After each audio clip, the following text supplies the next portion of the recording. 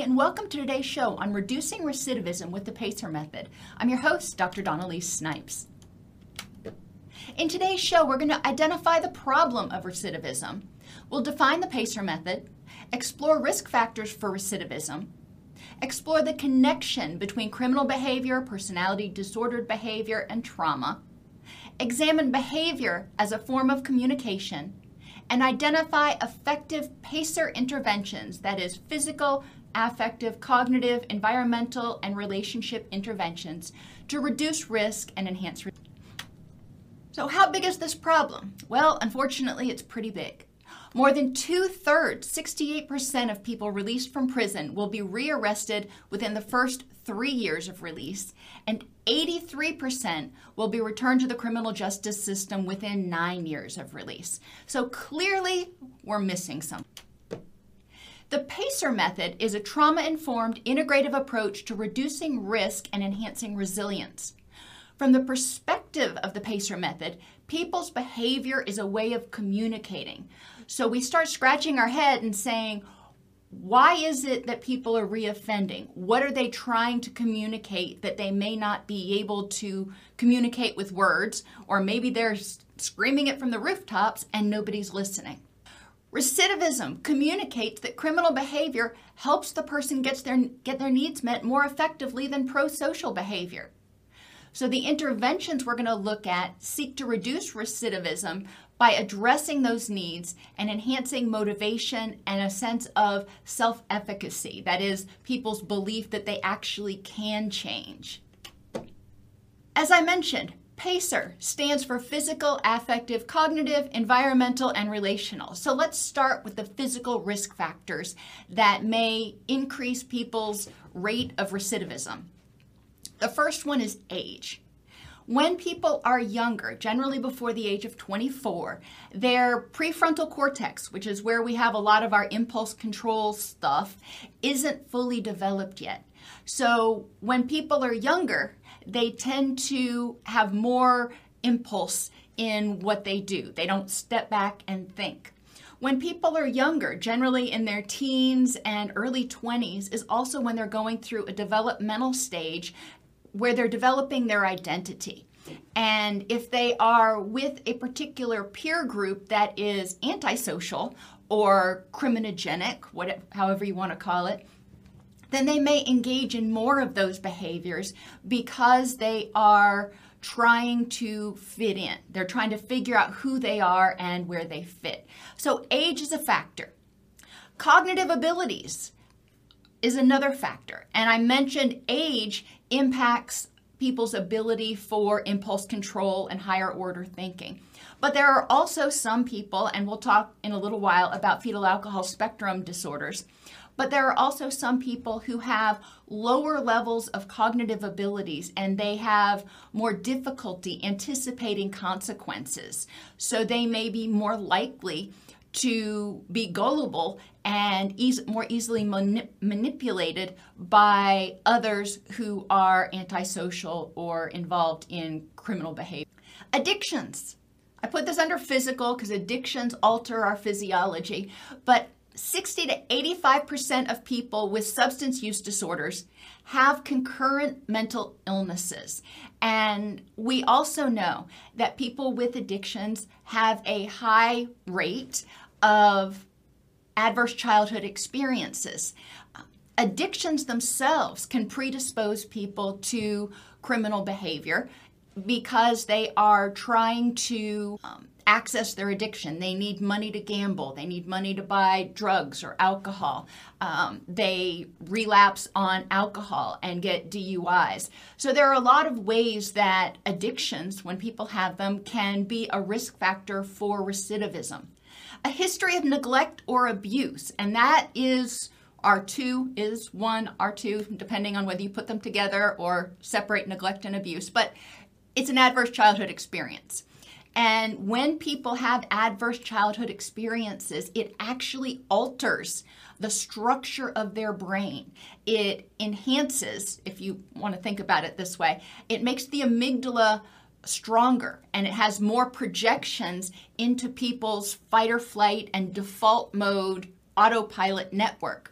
So people who are exposed to trauma, especially at an early age, tend to respond and perceive the world through a traumatized lens. They see the world as unsafe, scarier.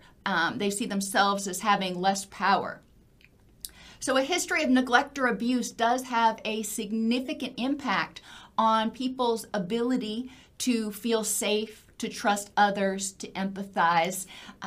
So there are a lot of things that we need to consider when we are working with people with personality disorders who are involved in the criminal justice system, and just people in general. A lot of people have histories of neglect or abuse or trauma, and we want to recognize that past experiences shape future perceptions and can alter future behaviors. They don't have to, but a lot of times they do. So we need to recognize all of the ways the neglect or abuse impacted the individual, because one of the core features of the interventions that we're eventually going to talk about is to help people feel safe and empowered.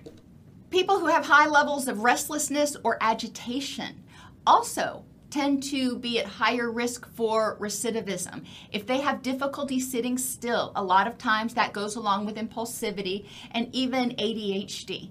And not saying that everybody with ADHD has trauma or everybody with ADHD engages in criminal behavior. Of course not.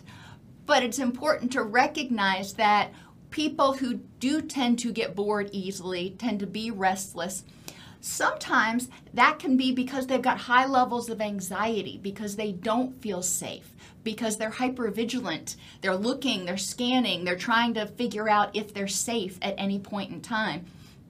And that's exhausting. I mean, just to state of obvious fact, that's exhausting. But restlessness and agitation can also cause people to be more impulsive and irritable and look for distractions. If they have weak self-soothing or self-regulation skills, that can also predispose them to recidivism. If they went to jail for assault and battery and they get out of jail and they have not learned how to manage their anger more effectively, then they may lash out again and recidivate. They don't have the tools. We need to make sure people are given the tools. But we also need to explore, how did this happen?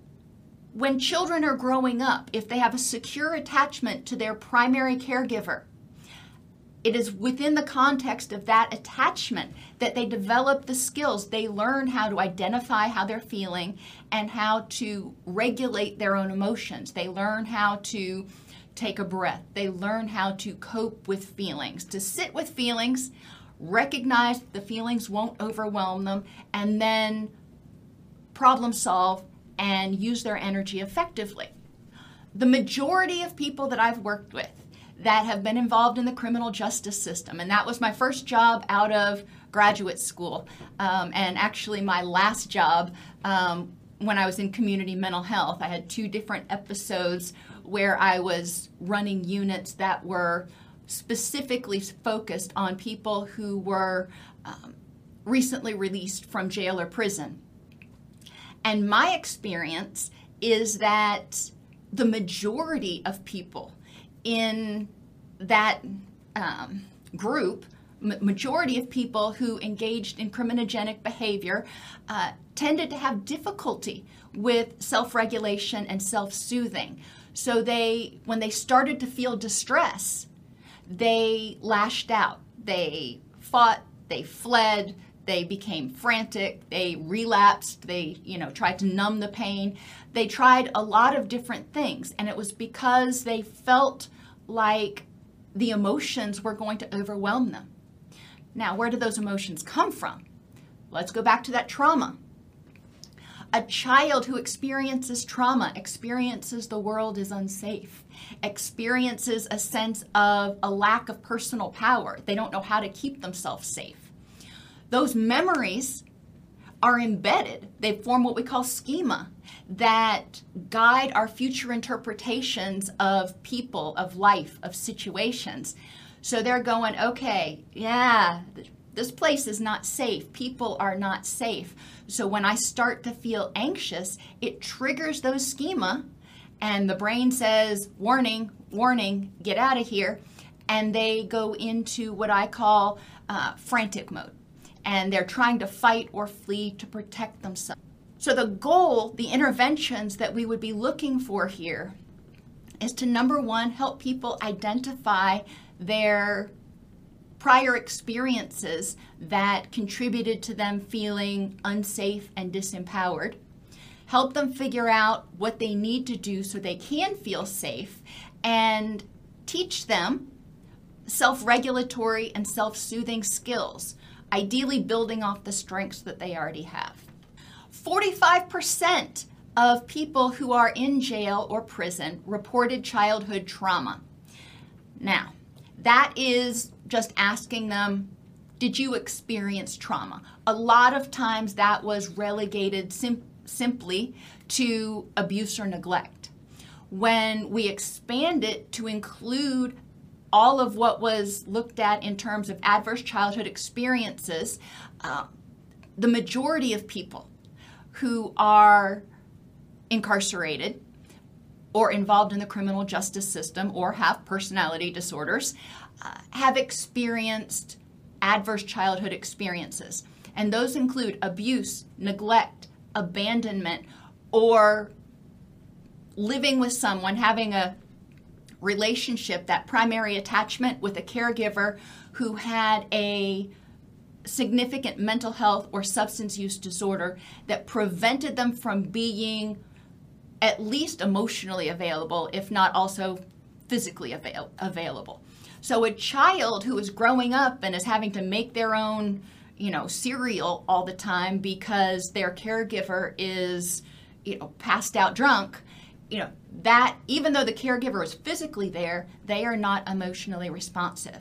A child who grows up in a household in which the caregiver or caregivers are too overwhelmed with their own depression, anxiety, grief, stress, whatever, to be able to connect with the child, that also inhibits the child's development, because that caregiver is not able to notice and respond to the child when they are in need of comfort, they're in need of feeling safe, they're in need of guidance on how to regulate their emotions. So a lot of people, 45% of inmates identify, I experienced trauma. But if you include the adverse childhood experiences that we now know contribute to significant health and mental health problems later in life, that number goes way up. And we don't know exactly how high, but we know it goes way up. Mental illness. Inmates with both mental illness and substance use disorders recidivate at a higher rate. Well, that makes sense. And when we're talking about mental illness, we are talking about anything from ADHD all the way to schizophrenia, and the whole alphabet in between. But we do recognize that there is a high co-occurrence between substance use and mental illness. A lot of people try to self-medicate their depression, their anxiety, their grief, their trauma, their PTSD with substances. We also know that substances actually mimic certain physiological changes in the body that trauma does. So there are intertwined connections between psychological and physiological trauma and addiction. We want to recognize this because a person who is released from jail or prison who has an uncontrolled mental illness, or maybe it's under control and then they get out and they can't access their meds, or they start to decompensate, they are at a much higher risk for recidivism. And one of the things that I've seen, and I really hope it's not still happening, but I bet it is that when people are admitted to jail, a lot of times they are taken off their psychotropic medication, and they are only given that medication back if they become a behavioral issue. So then they are released from jail or prison, and they are not on those medications, provided obviously that they weren't a severe behavioral issue. And then it takes another 4 to 6 weeks, if you're lucky, to get them restabilized on their meds, because things like antidepressants don't kick in right away. So we are creating a problem if we are not ensuring that the person is not only stable on any meds that they need, but they also have at least a 30-day supply of those meds and know where to get them refilled when they are released. Now, there are some illnesses, alcohol use disorder and schizophrenia and a few other things where they have medications that can be used that are monthly injectables. So the person doesn't have to remember to take them on a daily basis, which can also be helpful. But suffice it to say that we know that trauma contributes to the development of mental illness. We know that trauma may contribute to recidivism. We know that mental illness and substance use contribute to recidivism. And we know that trauma and mental illness contribute to substance use. Trauma, yeah. So we want to recognize these things are all intertwined. The 3-year recidivism rate of offenders with a mental illness but not addiction is similar to the rate of offenders with neither problem, provided the person is discharged and is stable in their condition. Maybe they don't need meds, but it's important that they are stable in their condition. And when they looked at this, the term mental illness is really ambiguous a lot of times, because an offender that's released who has ADHD or what I'll call minor depression, persistent depressive disorder, is in a very different boat than an offender that's released with, or someone who is released with PTSD or bipolar disorder that is uncontrolled. So we need to recognize that certain disorders may make people more likely to recidivate, especially if it makes them more likely to relapse on substances. But even if they don't have addiction, mental illnesses that cause more impulsivity, more agitation, more anxiety, more anger, often tend to be related with more recidivism. People with serious mental illnesses like schizophrenia and bipolar disorder have higher recidivism rates than those with other psychiatric disorders. Now, I don't want you to take this to mean that they are dangerous. No, that's not what I'm saying.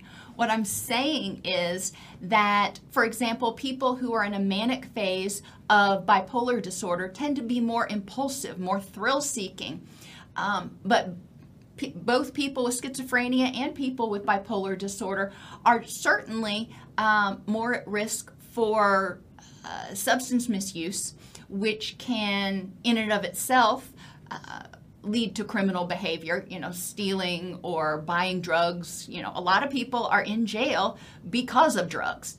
They were either selling, buying, using, etc.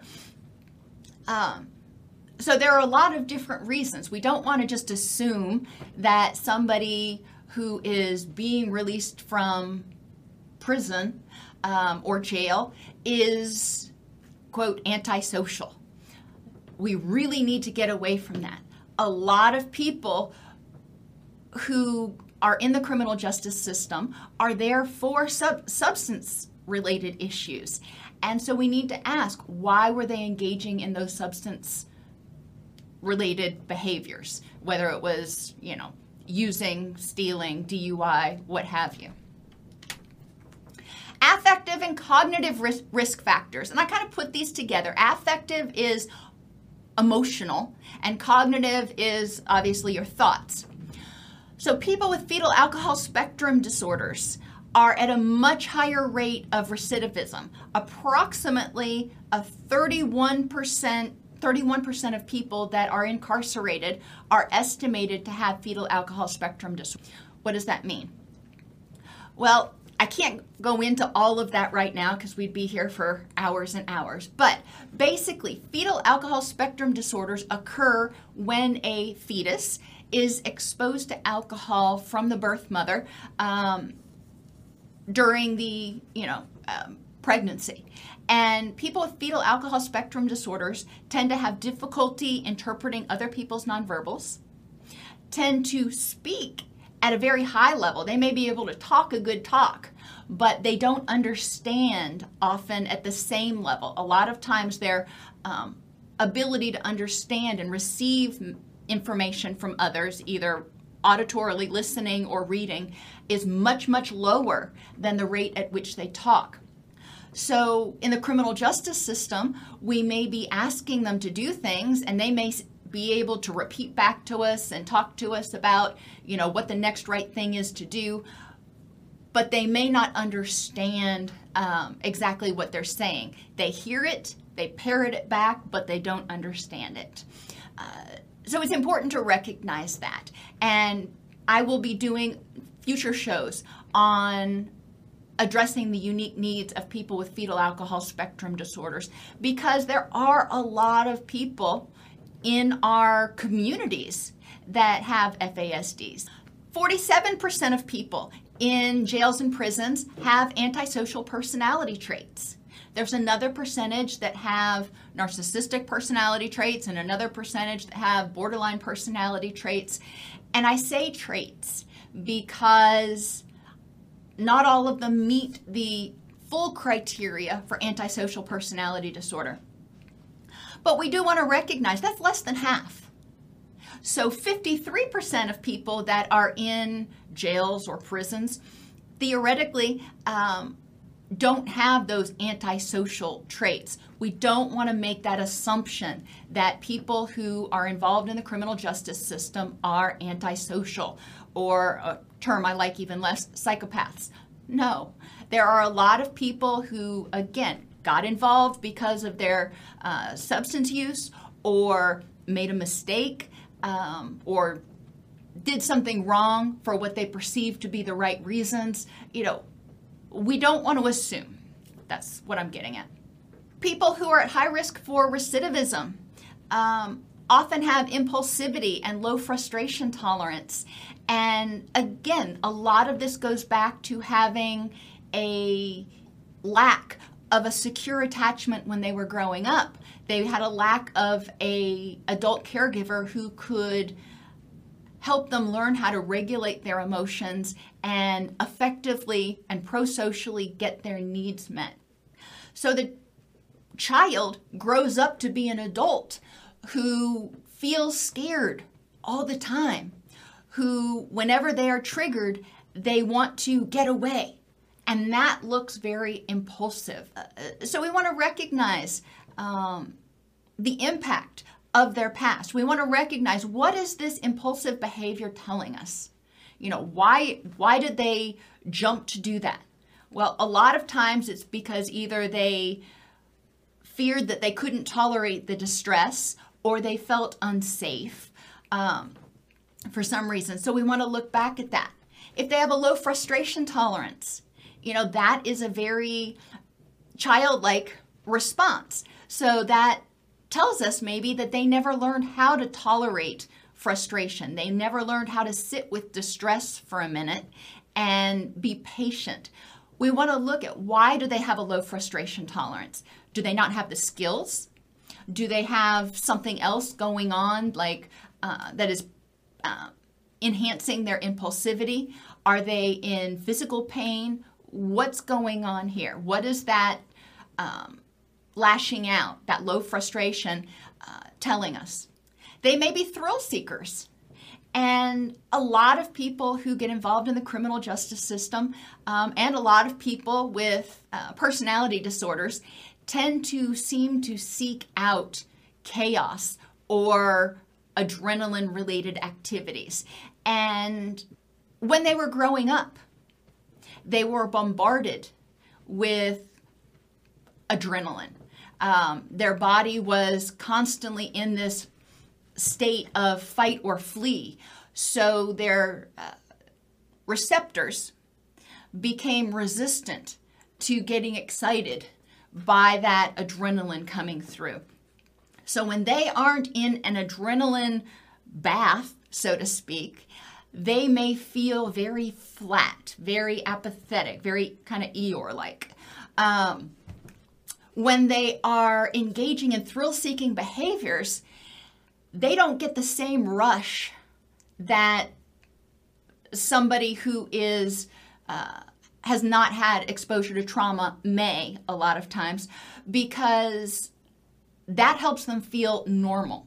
You know, that helps them actually activate enough receptors which makes it seem like they are on the same plane as somebody who doesn't have that tolerance going on. The take-home message here is thrill-seeking is often a way of increasing adrenaline and dopamine in order to feel something. Because when they're not engaging in thrill-seeking behavior, they don't feel. In people with borderline personality disorder, sometimes we see an alternate behavior, and this is where the non-suicidal self-injury may come out, because they are trying to feel something. Egocentrism is another very immature behavior, but it makes sense that if the child experienced trauma when they were growing up, they may not have learned empathy. They may not have learned to take other people's perspectives. They may feel overwhelmed with empathizing with others, because that makes them recognize how little others empathize with them, and that can feel very terrifying and overwhelming and depressing. So a lot of times, people exposed to trauma may become very egocentric, and this may look a lot like narcissism. The world revolves around them. They are going to control everything.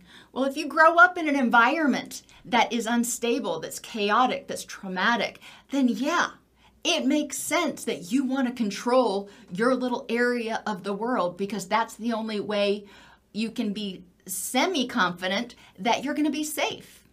They may have below average verbal intelligence, low levels of educational attainment, and poor consequential thinking. And we'll go through all three of those together. When people are exposed to trauma, when people are exposed to, and poverty can be trauma because they're not getting their basic needs met. People who are exposed to extreme poverty may not have good nutrition. They may not be able to get their medical needs met or be in an environment that supports their learning. So a traumatic upbringing, an impoverished upbringing, can impair educational attainment and impair self-esteem. A lot of people then say, well, I can't do school, or I'm not good at school, so I'm going to try to find something else that I can be good at because I feel bad when I'm here. I want to feel good. Well, all of us want to feel. We want to look at that. A lot of people who are coming out of incarceration may need assistance with developing their educational skills, getting their GED.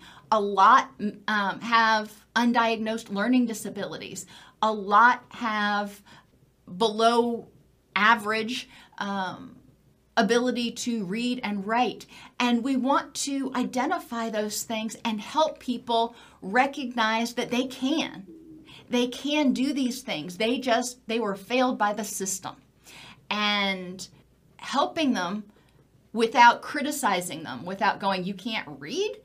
We don't want them to feel self-conscious. We want them to feel comforted and empowered. We want them to feel like somebody's there going, well, hey, we dropped the ball back here, so let me help you.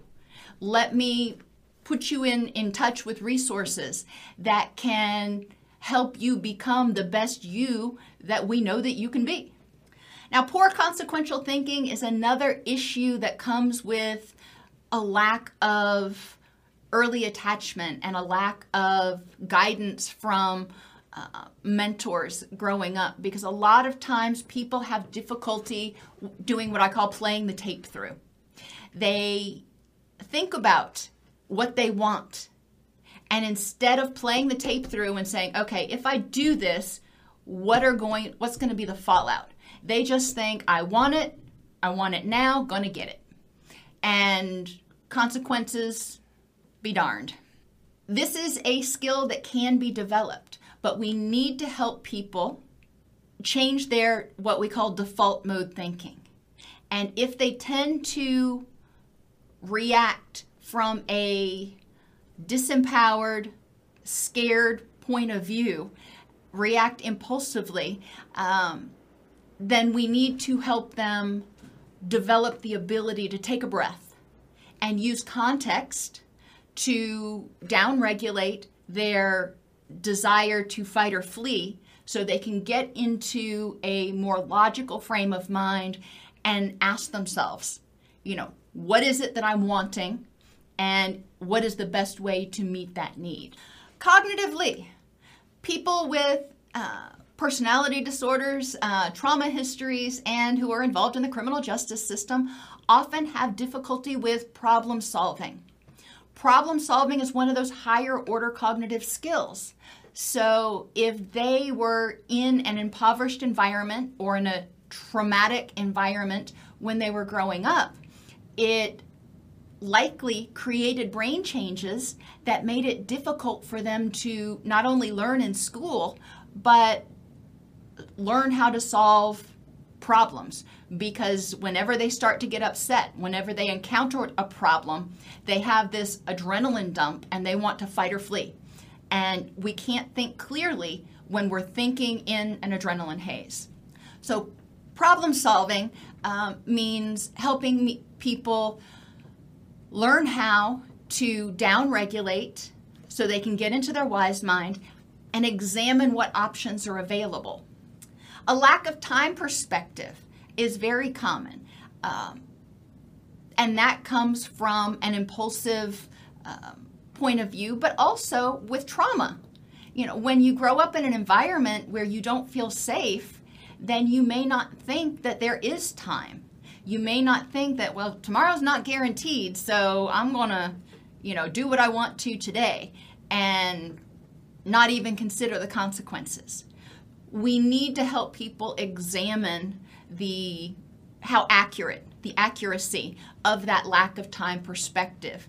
And if they had time, if they could foresee further than tomorrow, what kind of person would they want to be? What would they want to be doing? People who are at high risk of recidivism often have difficulty learning from the past or planning for the future. Again, impulsivity. They operate in default mode, and impulsivity keeps coming up. So we really want to keep looking back and asking ourselves, what is this impulsivity telling us? What is it communicating? A lot of times it communicates that the person does not have distress tolerance skills, does not have coping skills, does not feel safe. And those are crucial for survival in the adult world. They may often see behaviors as isolated events. I did what I did, okay, whatever. And they may not see it as a continuing pattern.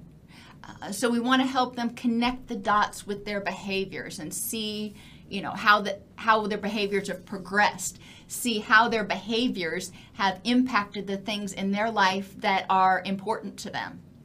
They may expect success with little or no effort. And a lot of times, people who expect success with little or no effort have had experiences where they have somehow garnered power and demanded success. And they demand that others do their bidding, do their work for them. So they feel entitled to not having to work for anything. They feel like they are owed something.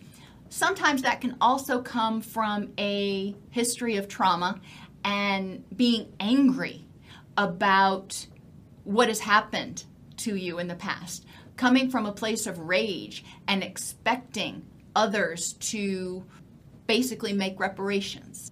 Decisions made based upon what you want to be true than what is true. It's important for us to help people evaluate the accuracy of their thoughts. What are the actual facts supporting your beliefs in this context at this time? Environmentally, another risk factor is release from prison without parole. Parole is when people are released from prison early, but some people do their full time and then they get out. And we see the same thing when people go through residential for substance abuse treatment, and then they just discharge. They don't step down to outpatient, they just discharge. And going from a highly structured environment where the person might be in a groove, they might have developed a sense of safety or at least predictability, to an environment that is very unpredictable and potentially where they may feel unsafe or unsupported, that puts them at high risk for anxiety, impulsive behaviors, and a return to substance use. A lack of employment opportunities can be another risk factor. Too much time on your hands can contribute to too much thinking and reminiscing and maybe glorifying what you used to do, those criminal behaviors or substance using behaviors. Lack of employment opportunities is important to address because some people don't want to hire people who've been in jail or in prison. So we need to advocate for them. We need to make sure that everybody knows about the federal bonding program for hard-to-place employees. So there are opportunities for employment. Other people may have hostility about having to work, resistance towards work, or job dissatisfaction. What is this behavior saying?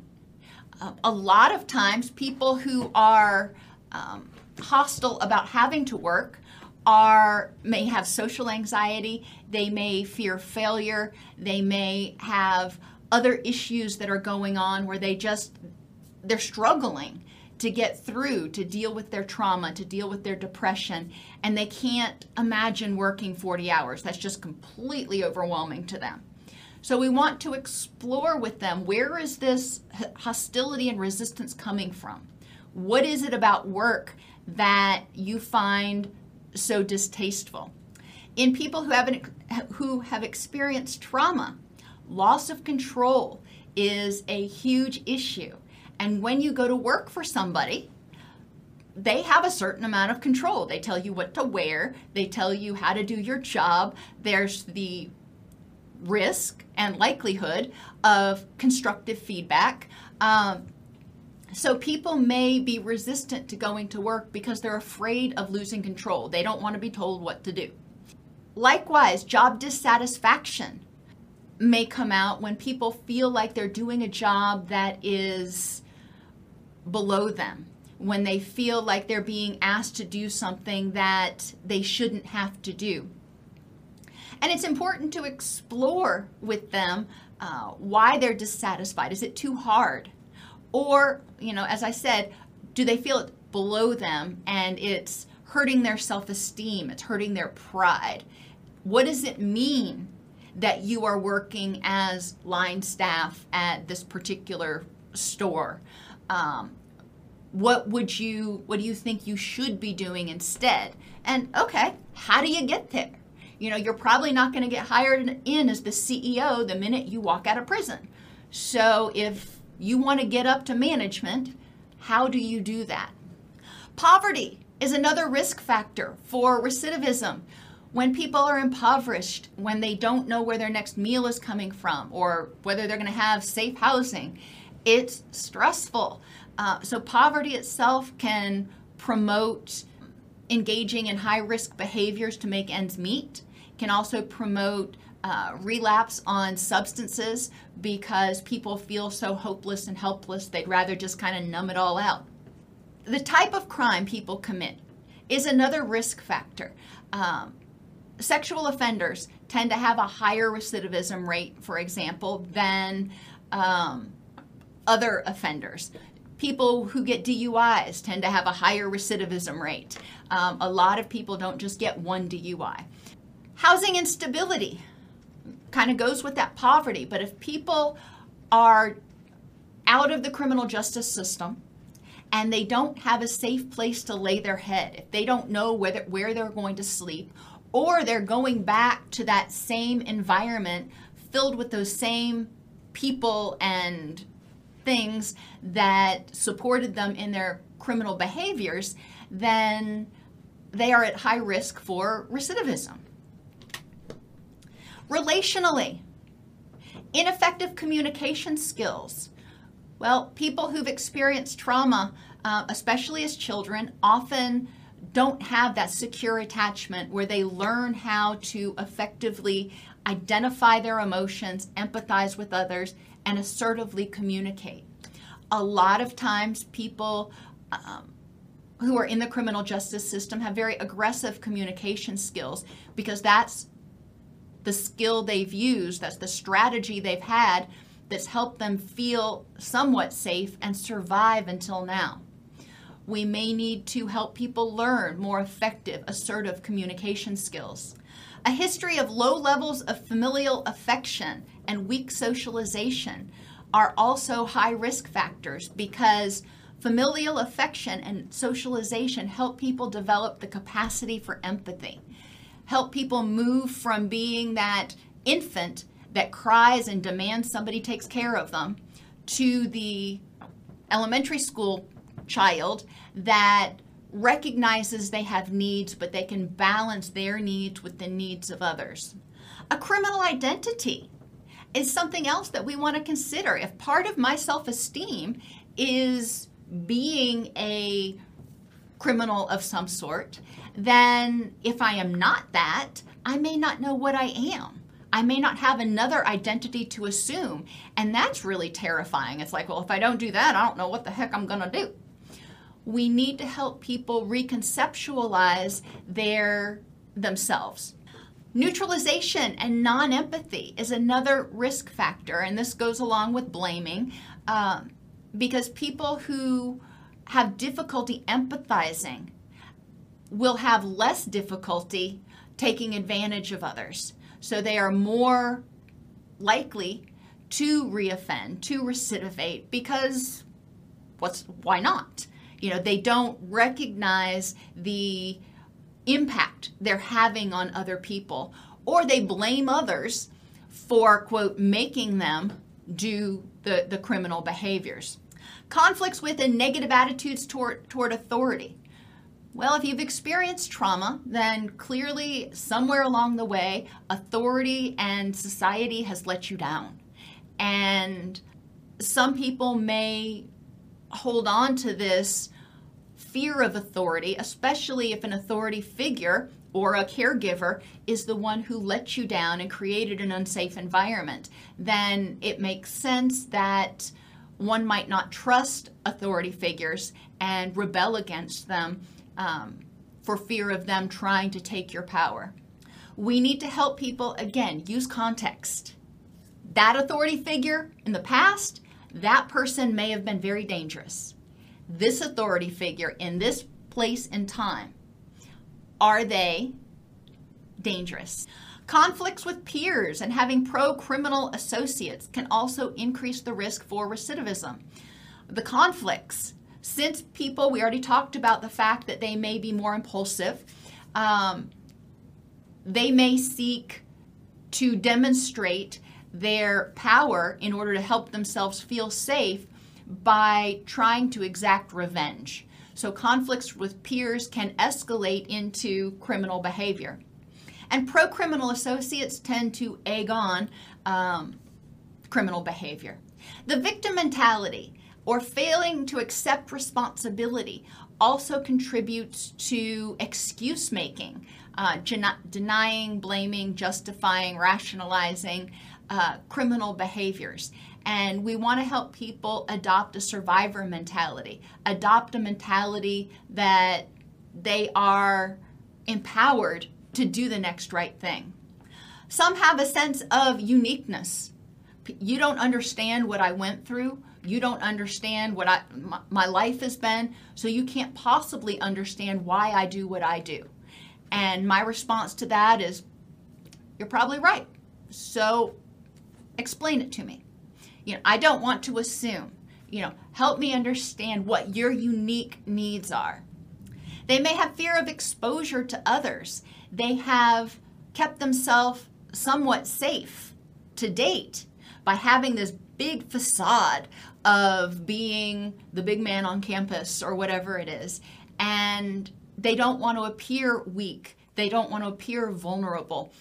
They don't want to appear to not be able to do everything. So this fear of exposure is huge because when they're exposed, it's basically exposing that wounded child, that traumatized child that nobody ever took care of. They may use power to control. The best way to keep people from exposing you is to keep them away, to keep them under control. So it makes sense. Now we want to help people figure out how to use their power to feel safe and to control themselves as opposed to always having to try to control others. They may seek excitement. We already talked about that. Other characteristics. People who offend and people with antisocial personality disorder often have high levels of anxiety or fear. What are these behaviors communicating? They're often communicating, I don't feel safe. And so I need to prove that I am stronger. I need to do whatever I'm going to do, or I need to do whatever I want to do that's going to make me happy in the moment because ain't nobody care about me anyway. They may have a sense of withdrawal or separation from internal and external deterrents. They don't have empathy, remorse, or concern about punishment. A lot of times they have been so hurt, so traumatized that they've walled off that emotional, empathetic component. And it is, I'm going to do what I'm going to do right now in order to make me happy in the moment, and then I'll decide 5 minutes from now what the next thing is. A lot of times the punishments that people are given for the behaviors that they do are not really all that punishing to them. When they go to jail or prison, they may feel safer in some ways because it's predictable. They may feel safer in some ways because they've grown up there. They may not be concerned about it because they know how to work that system, whereas on the outside, it's a lot more confusing. They may pursue power and control with irritability, aggression, lying, and manipulation. This is very common because they are scared. They are acting from, if you will, their wounded inner child. That is the child person coming out and saying, I'm going to throw a temper tantrum and I'm going to get what I want because I want it. And that comes from a very primitive or childlike place. So what is it about having power and control that helps that person, that helps them feel good about themselves? They may be unable to fully function independent of others. And that's kind of a head scratcher because you're saying, well, they've been trying to push people away and dominate and manipulate people. Well, yeah. They may be unable to fully function independent of others who do their bidding. They may need to have other people who surround them that validate them, that make them feel worthy because they don't feel worthy inside.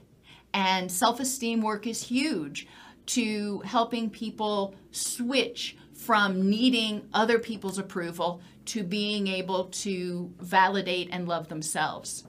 When they don't get their own way, they feel put down. Now, put down is the typical term that you might hear, or disrespected. But what does that mean? A lot of times it means they felt rejected, which is terrifying. They felt vulnerable, again, terrifying. When they've been rejected or vulnerable or out of control in the past, it's often led to bad things, especially when they were a child. So as an adult, those child schema, those child memories are being activated every time they feel rejected, vulnerable, or out of control. And they're lashing out to try to protect themselves. When feeling vulnerable, a lot of times people with personality disorders and people who are involved in the criminal justice system may fight, flee, behave frantically, or just say, forget it. They may engage in goal-directed action relentlessly in order to help them survive. They just keep doing something because they are, determined to make it happen. They may use stealth or force in order to try to protect themselves and feel less vulnerable. So stealth, I think of as fleeing, and force as fighting. Or they may default to short-term impulsive thinking in lieu of long-range thinking. So they become frantic to try to get out of it. They'll do whatever they need to do in order to not feel vulnerable. Or they may just say, forget it. And a lot of times the way that looks is for people when they're feeling vulnerable and feeling threatened is addiction relapse. And they just decide to numb it out. Fine, I'm just going to go get high. What we want to do is empower people to envision a rich and meaningful life that creates hope, and teach them that they can head in a different direction by changing their thinking and their behaviors, identifying the facts and things over which they have control. It's important to remember there are a lot of different reasons people may not be on board with trying to change. They're coming in to see you probably because they have to. So we want to examine what may keep them from being motivated to change their life. Well, number one, that's kind of overwhelming to think that I've got to change my whole life. But they may be reluctant to change because they're afraid of the discomfort. If they start changing, they may also have to set boundaries and distance between them and some of their friends. They may have to do things that they're not sure that they can do. They may do things, they may be going out of their comfort zone, which causes anxiety. And some people may not want to go there. It takes a lot of courage to step out of your comfort zone. They may lack knowledge of the problem. They may not see all of the different ways that, for example, their inability to read or their prior trauma history is currently impacting them. And they may have an unawareness of alternatives. They're like, well, if I'm not doing this, I don't know what I do. If I don't behave this way, I have no idea how to react. They may be resigned because they know they lack the skills or resources to solve the problem. They're just like, I don't have any way to deal with that. Or they may lack self-efficacy, the belief that they can actually do something. Partly because they're overwhelmed with the prospect of everything they've got to do. They may be looking back and seeing prior failures, prior issues of recidivism, or they may be overwhelmed because of, all of the PACER issues that are going on, needing housing, needing to find a job, needing to work on their self-esteem and their communication skills, and the list goes on. And they may see that and just go, whoa, that's just too freaking much. I can't do it. Or they may be what they call rebellious because they fear losing control. If they are coming to you, especially involuntarily, and you start telling them you need to fill in the blank, you are taking their power. So it's really important to use motivational enhancement strategies to empower people to evaluate their options and change or choose how they're going to change. So motivational enhancement, we typically use the mnemonic frames. F stands for feedback.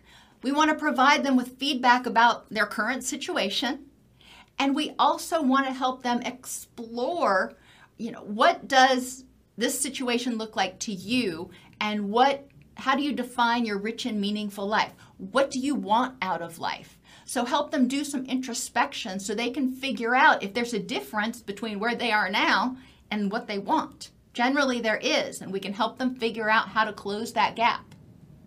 We want to place the responsibility for change or not change squarely on them. We're not going to make them do anything. Now, with people who are on parole or probation, you do have a little extra oomph because a lot of times they're on papers. So if they don't follow their treatment plan, they're probably going back to jail or going to jail. So that gives you a little bit of power. But ultimately, the responsibility for their decisions is on them. If they choose to violate their probation, that's their choice. Now, in frames, typically the A stands for advice, but when you're working with the criminogenic population, people who have experienced trauma and are afraid of losing control, then providing advice often feels like taking their power. So instead of advice, I say appreciation. We want to express our appreciation or our awareness of how difficult it is for them to be vulnerable and look at the things they might need to change. And we also want to show appreciation or recognition of how they've done the best they could with the tools they had up until now in order to survive. I can appreciate some creative problem solving. And it's important to develop that sense of awareness with the person. Present a menu of options. So brainstorm together. What are some potential options for you to get your needs met, to feel safe and empowered, and move towards this life that you want? Empathize. Let them know that you recognize how exhausting, how overwhelming, how terrifying this might be, and how hard they're working, especially in those follow-up visits. And finally, safety and self-efficacy. We want to make sure that we are helping them recognize that they are safe, and the ways they are safe and what they can do to help themselves stay safe in this new life that they're trying to create. Another aspect of motivational enhancement is increasing motivation. So for each thing that they are doing, that they choose to do in their treatment plan, we want to enhance as many different aspects of motivation as we can. So physically, how will it help them be physically safer? How will it help them have more energy, feel better, stay healthier, live longer, whatever? Affectively, how is doing this, doing the hard work, going to ultimately make them a happier person? Cognitively, how does it make sense that doing this is going to help them achieve their goals? Environmentally, in what ways will doing this improve their living situation, improve their environment? Will it help them be around people who could help them? Will it help them feel safer, have a house, have a roof over their head? Environmentally, in what ways will this help them? And finally, relationally, how is it going to help improve their relationships with others, especially those others that are important to them, like their kids, their parents, their significant others, their best friend, whoever it is. Cognitive strategies. Mindfulness is super important. A lot of people with personality disorders and who've been involved in the criminal justice system don't spend a lot of time on self-reflection. So mindfulness is the first step because it's important to be aware of early warning signs of feeling anxious or angry so they can intervene before they react impulsively. Cognitive self-change. Help them develop skills for emotion regulation and cognitive restructuring. Problem-solving skills and addressing that inner critic. A lot of people with personality disorders and who've been involved in the criminal justice system or who have addictions have a very loud, very harsh inner critic. A lot of times that's been internalized from their primary caregivers and from their social affiliates up until then.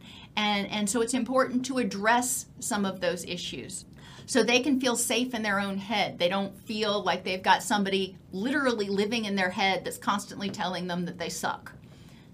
Social skills. We want to help people develop boundaries and assertiveness. We need to help them create safety.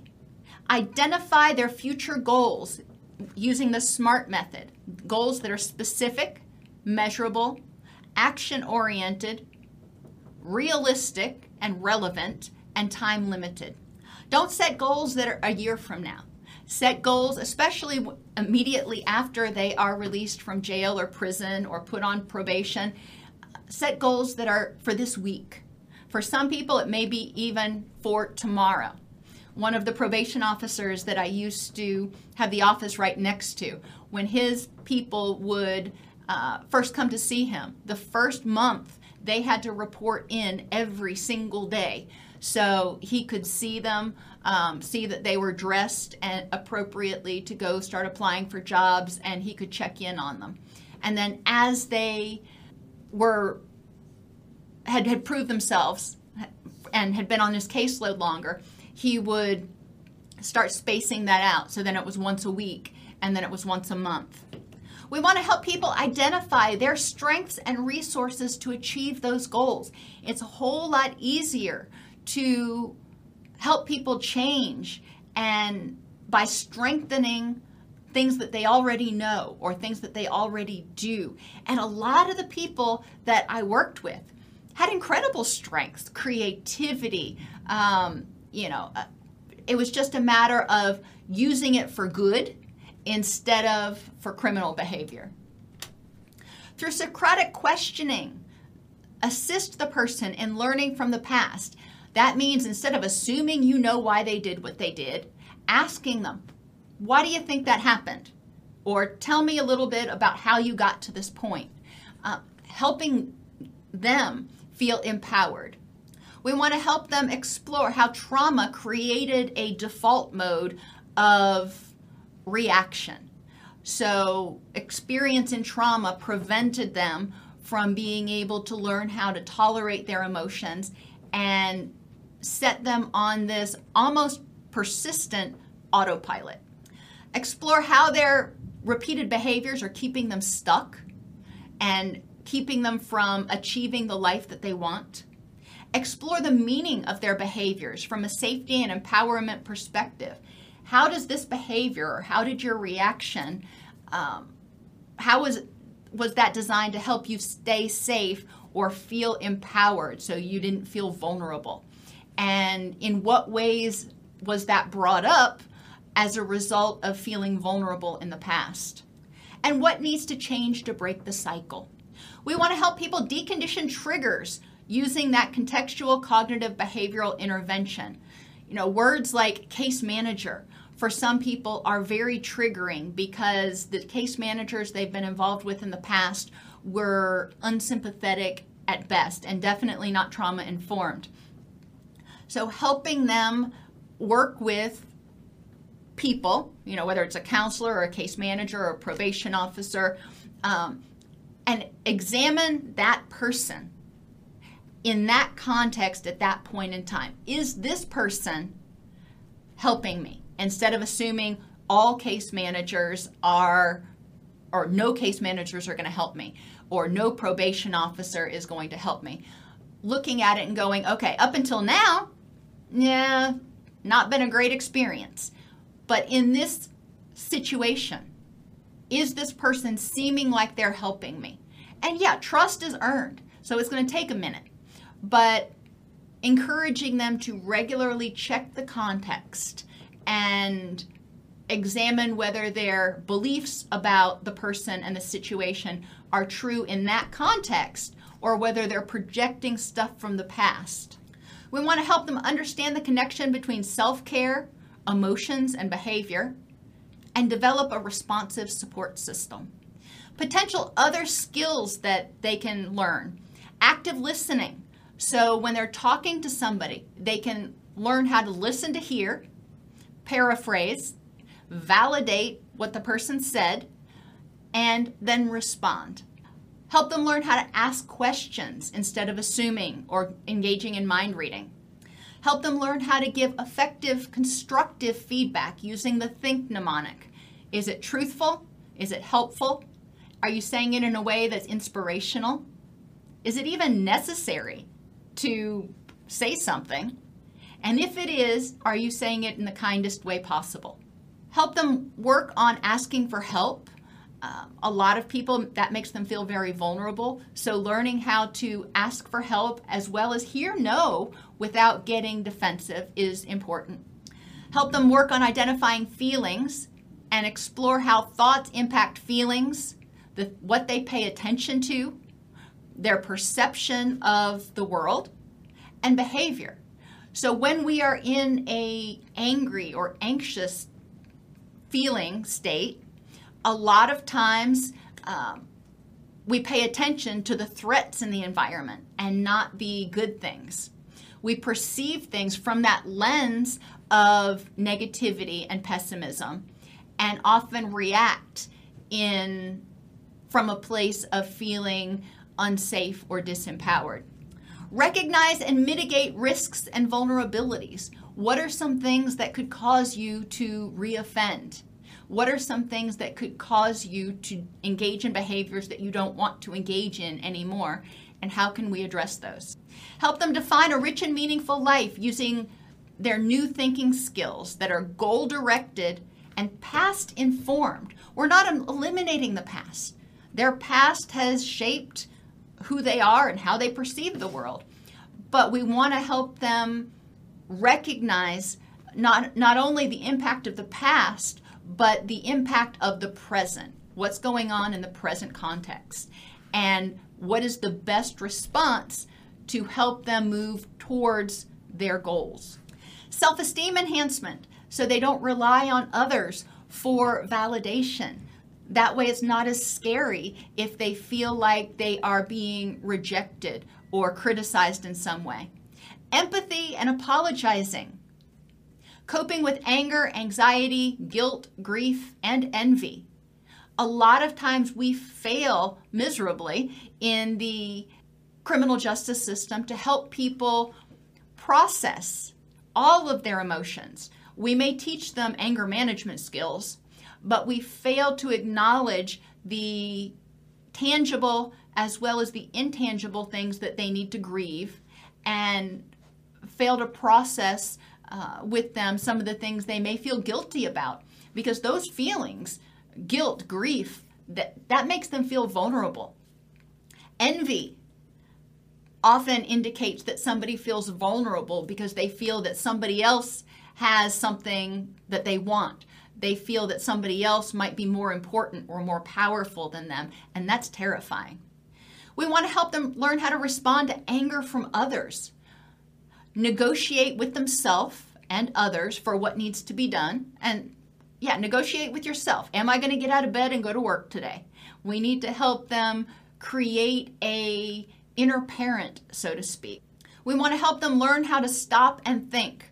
Turn off that autopilot, that default mode responding, and when they get upset, be able to downregulate, get into their wise mind, and choose the best option to improve the next moment. Help them with problem identification, considering choices that are available to them, and playing the tape through. So they look at each choice and say, okay, if I do this, it might feel real good in the moment, but do I really want to endure the consequences? Play the tape through. What's going to happen if you go to the bar and relapse? There are resources online that you can look up that help with teaching social skills. So those are some other tools that people may need. Many, if not most, offenders have a history of adverse childhood experiences which altered their default schema. So they created these memories that the world is an unsafe, scary place and there's nobody I can trust. And it may have altered their HPA axis or their threat response system. It's important to explore the meaning of criminogenic behaviors and develop alternatives to meet those needs to reduce recidivism. So if they are acting in order to try to maintain their facade of power so they don't get taken advantage of, if they're acting out in order to try to help themselves feel safe, we need to explore with them what are some other ways to do that. Cognitive behavioral interventions are effective at assisting offenders in adapting their reactions. Essential skills include social skills training, cognitive self-change, and problem-solving skills.